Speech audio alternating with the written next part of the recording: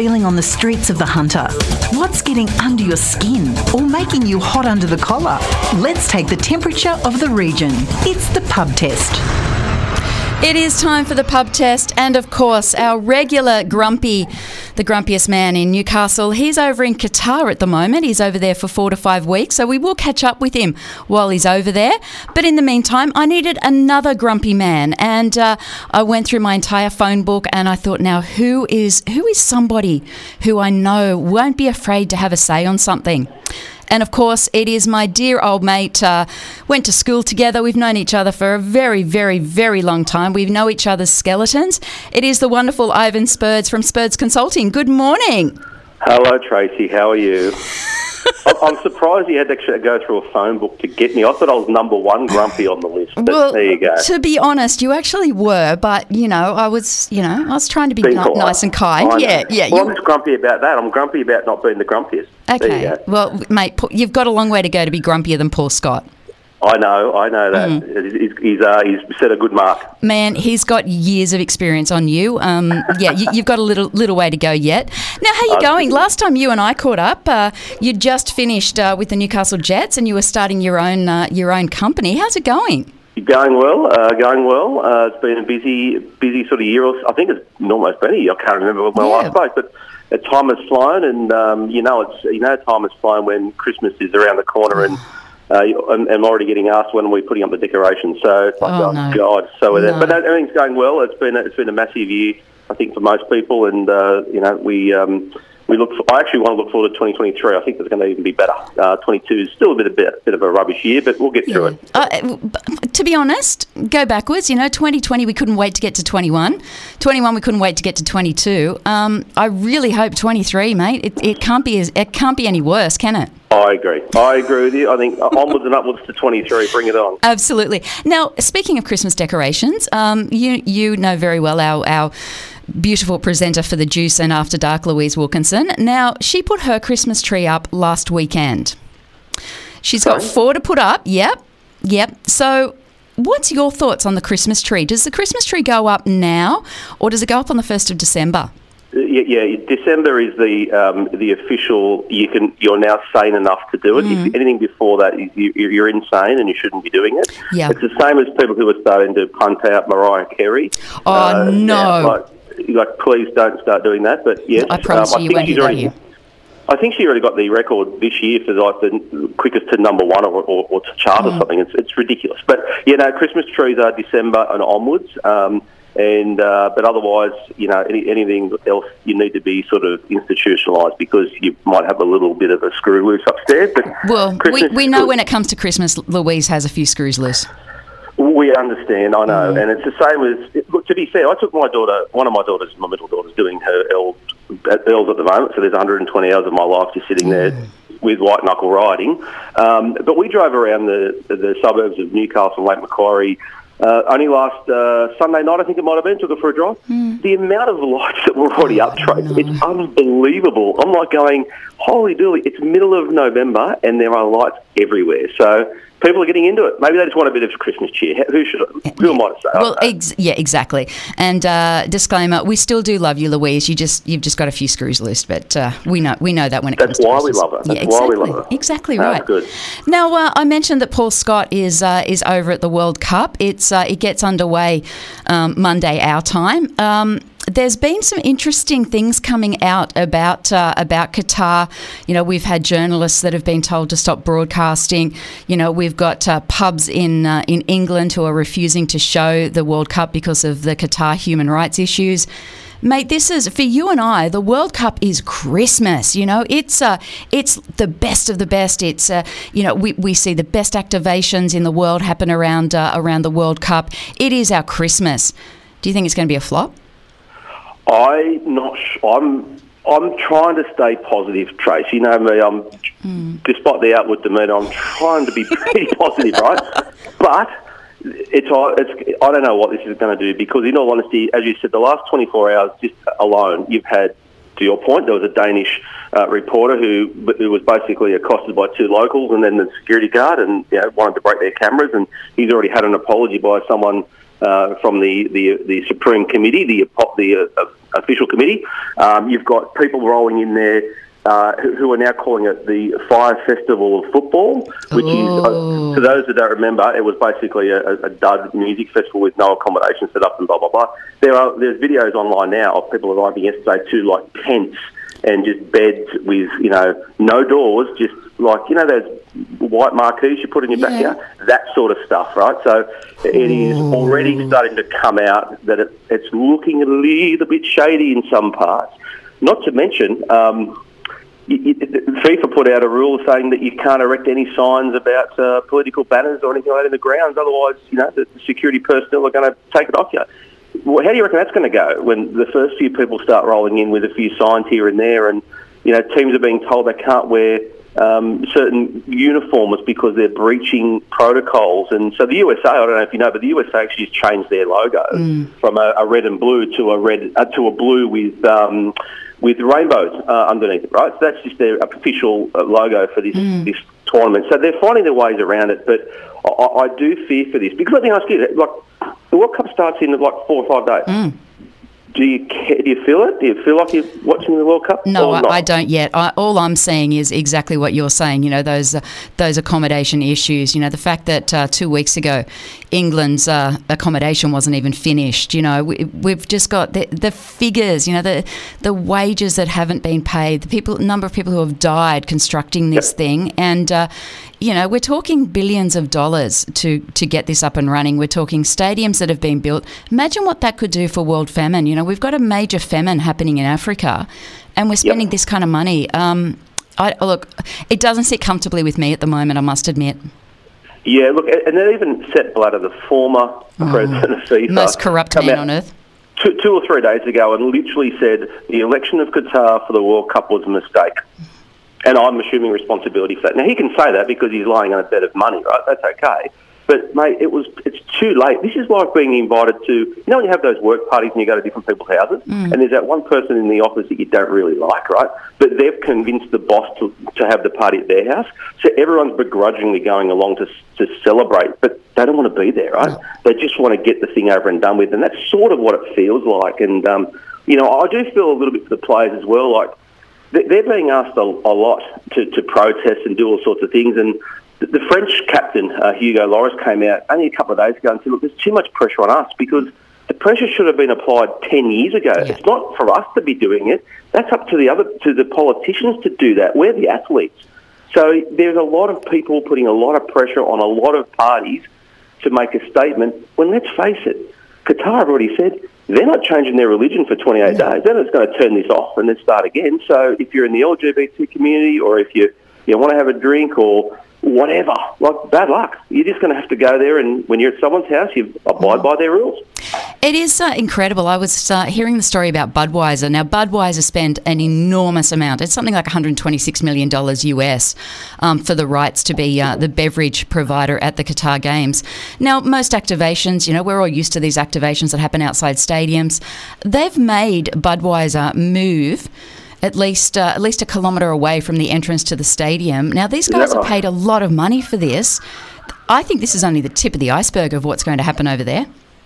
And this is the thing. I think because there is so much hypersensitivity around it, anything that happens over there, whether it's to a fan or a spectator or a team member or whatever, it's going to be blown out of proportion as well. So everyone's sort of waiting for something, and maybe, hey, the media, you never know, they might fabricate a few little stories, and who knows? Oh, we don't do that, do we? No, they don't say there is report what happens, right? But what I'm saying is that they're all waiting for something big to happen, right? And inevitably there may well be, because you can't control the general community. You can't control the public, and it's devout religious people, and they have every right to follow and believe what they want. But if someone goes into their house, that is their country, and wants to do something that they don't agree with, there's going to be a friction point somewhere, and that's what's going to happen. So, look, I don't know. I'll put it this way. Would you believe that yesterday was 17 years ago, 2005, when Aloisi converted against Uruguay to get into the World Cup? I can remember that day perfectly. We all do. Like, it's one of those moments in Australian history. And the excitement around that going to a World Cup, and here we are, literally at a World Cup about to start, and I feel nothing like that. So, I don't know, Trace, maybe it will change when we get on the field. I hope it does. I'm feeling a bit confident that we might be able to sneak a result here and there, but oh, God help us. It could be anything. It's strap yourselves in and let's see how we go over the next couple of weeks. I think that's pretty bloody true, mate. I think that's pretty bloody true. Now, it is we're in a break for the A-League season, the men's season, but the women, they kick off it's actually the Jets who are part of the start of it. It all kicks off on Saturday. Is this the right decision to have started the women's competition during the break, or will they get swamped by the World Cup? That is a really, really interesting point, because it could literally go two ways here. Right? You could go, we don't hear a thing about it. And here at Newcastle we will, because clearly we've got a good following, great local media. We'll see what happens anyway, right? Which is fantastic. But the general population, even if they've got an inkling that it might or may not be on, it could either be swamped, or it could literally be people go, I like football, but I don't want to watch the World Cup for whatever reason. Hey, what else is on? Oh, the W League's on, great. I'm just going to invest a bit of time into that and see what it looks like, and then they might become fans. So it's a high-risk move. On the surface, it's pretty risky. I don't know if I would have done it, but it's scheduling, it's all those things as well. Hey, and don't forget, you've got a Women's World Cup next year, so as long as they leverage it well, as long as they get it out there well and they can try to promote it, it's fantastic. I wish them all the best. It's one of the struggles of all female sport now, Trace. Like, we all love it, we want to promote it, we want to support it. Well, here's a chance to do that, because it's the only show in town at the moment for football. So go for it. Look, fingers crossed. I spoke with Denny Townsend, who's the CEO of the A-Leagues a couple of weeks ago, and he was really excited about the women's competition. But I'm a bit like you. I'm trying to be positive, but we'll just wait and see. Now, did you go along and see Van Gogh Alive?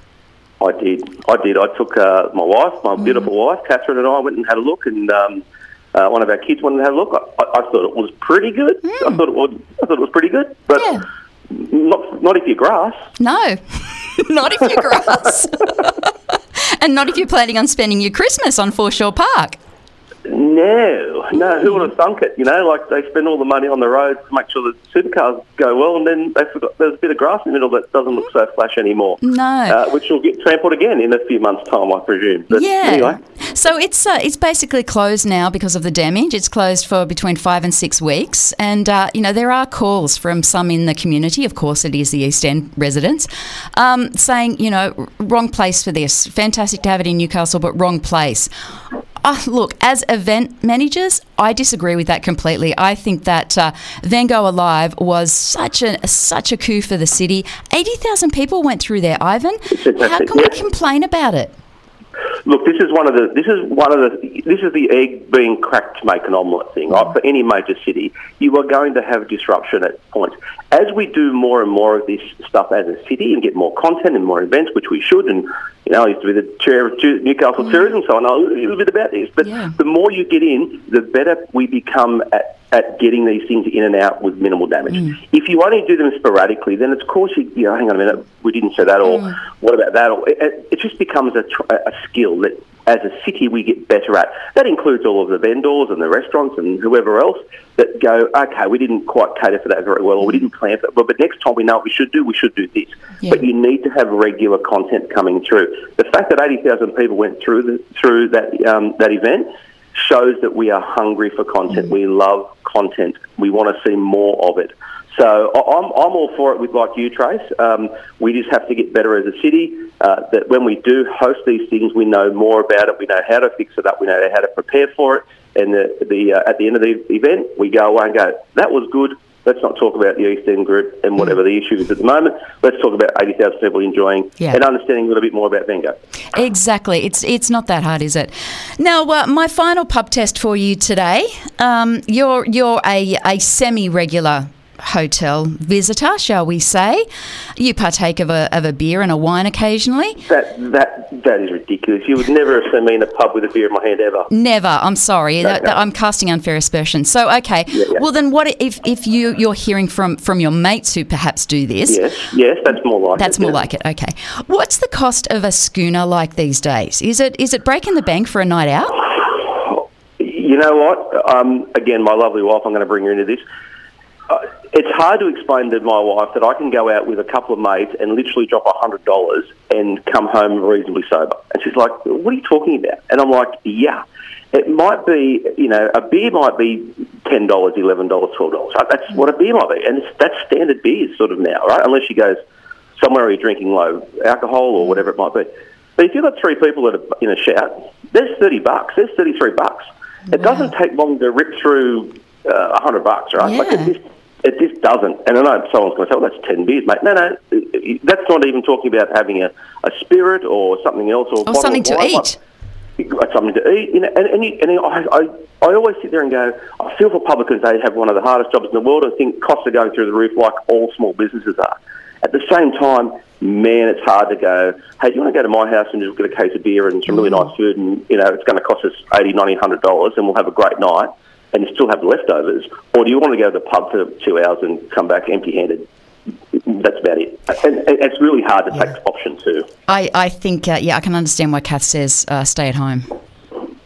I know. She looks after me very well. She does. But yeah, look, the pub scene, Look, I've got 18-year-old. My eldest is now 18. She goes out. Right? She's starting to go out. She's just entering that, which is crazy because I'm feeling much older than I should. Wow. But guess what, Trace? They don't even drink beer half the time. They drink cocktails. They're throwing $23, $24 a shot at a cocktail that literally has a nip of alcohol in it. So she comes back and says, oh, did you have a good night? She goes, yeah, I had 2 drinks to go. Oh, how much that cost? She got $50. You go, what? That's the norm, right? My daughter's not a big drinker, which thank God for that. Yeah. Takes after her mum. But that's a normal person's night out, aged 18 to 20 now. That's horrendous. One of the publicans who I know very well says they love it because their margins are huge. Yeah, because they're drinking cocktails. Of course. Wow, we need to educate her, Ivan. That's not good. We need to go through and educate her better on preloading. I think it's called responsible service of parenting. Oh, come on. We used to preload. We'd start at the Grand and then we'd make our way down to Tats and then eventually during the night we'd eventually get down to the Castle. Trace, that was $2 drinks midweek. I know. It was $2. It was great. Remember Tats? You could go there and have a great night and you'd come home with change out of a 20. I still used to going to the Jolly Roger on a Wednesday night and you have to eat the slop they give you before you were allowed to go upstairs. Anyway. We really are old. We really are old, aren't we? Mate, thank you. No wonder we're bloody grumpy. Yeah, no wonder you're grumpy. Thank you so much for your time. I really appreciate it. I can't wait to catch up next week and find out what's getting under your craw. And, I think we need to find out about this cocktail drinking. There's something wrong there. Of course. All right, Trace. Thanks, mate. Stay safe. I'll catch you soon. Bye. That is Ivan Spyrdz. He'll be joining us for the next few weeks for the pub test while our beautiful regular correspondent is over in Qatar. Hopefully he's not misbehaving and hopefully I don't see him anywhere in any of the news coverage. That's all we need, isn't it, for our grumpiest man to be in front of the news? Yeah, no thanks. You're with Tracy Mack on Newcastle Live. Newcastle in the Morning takes you through the big events and the most talked about stories of the day that matter to you and your life. From what's on to what matters, Tracy Mack takes you beyond the headlines, what it is, why it matters, and how it impacts your daily life. Tracy Mack brings you Newcastle in the Morning, weekdays from 9 on Newcastle Live.